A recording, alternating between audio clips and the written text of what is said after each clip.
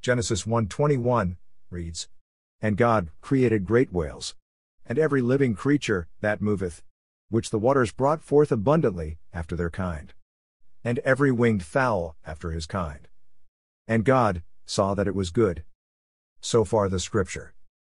The ancient Hebrew text, used for the translation of this scripture, speaks to us of the importance of life. God created creatures, both large and small.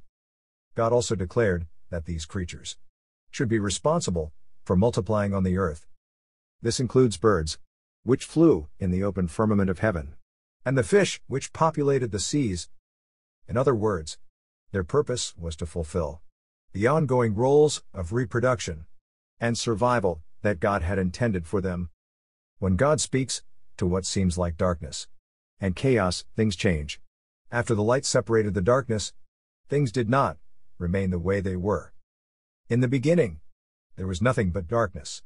But on days 4 and 5, we see signs of life. God gave these creatures the ability to adapt to their environment and to live in harmony with each other. This is a reminder of God's creative power and displays His desire for balance within His creation. Why then? Especially for those of us who are believers, are we in constant competition with each other? Could it be that we don't understand our realm of influence? God is our Creator, our Sustainer, and our Redeemer. Through His power and design, He has granted us all things as it pertains to life and godliness. Spiritually, we are to reproduce after our kind. That means we are to see souls come to Christ every day. Our fruit does not come from tearing others down. Our fruit comes from the addition of souls into the kingdom of God.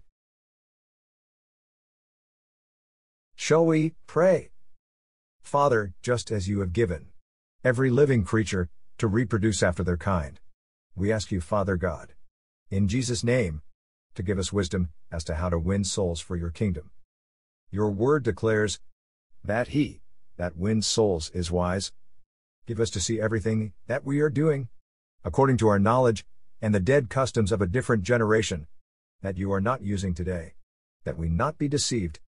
Help us to realize when we are just beating our gums in the air, making an unintelligible sound to deaf ears. Give us to realize first that we as believers are not in competition with each other. Give us to stop doing those things that show the unsaved that we are not unified. Give us to stop every single thing that we are doing that makes us appear to be in competition with each other. Father God, in Jesus' name, show us, no matter what Reformation or church, how to walk together in unity, so that the enemy has no room to come in and cause confusion amongst those called to be saints. Father, just as you have called for every living creature, in the last 2 verses of the day passages, to reproduce after their kind, show us, who are believers in you, how to win the lost for you. Father, we ask you in Jesus' name, according to the power that you have invested in us, to send us forth in power and demonstration.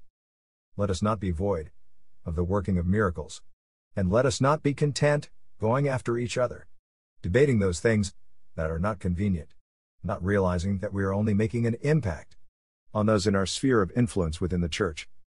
Give us to understand our assignment in the earth, that we understand it as each of our assignment to reach the lost for you.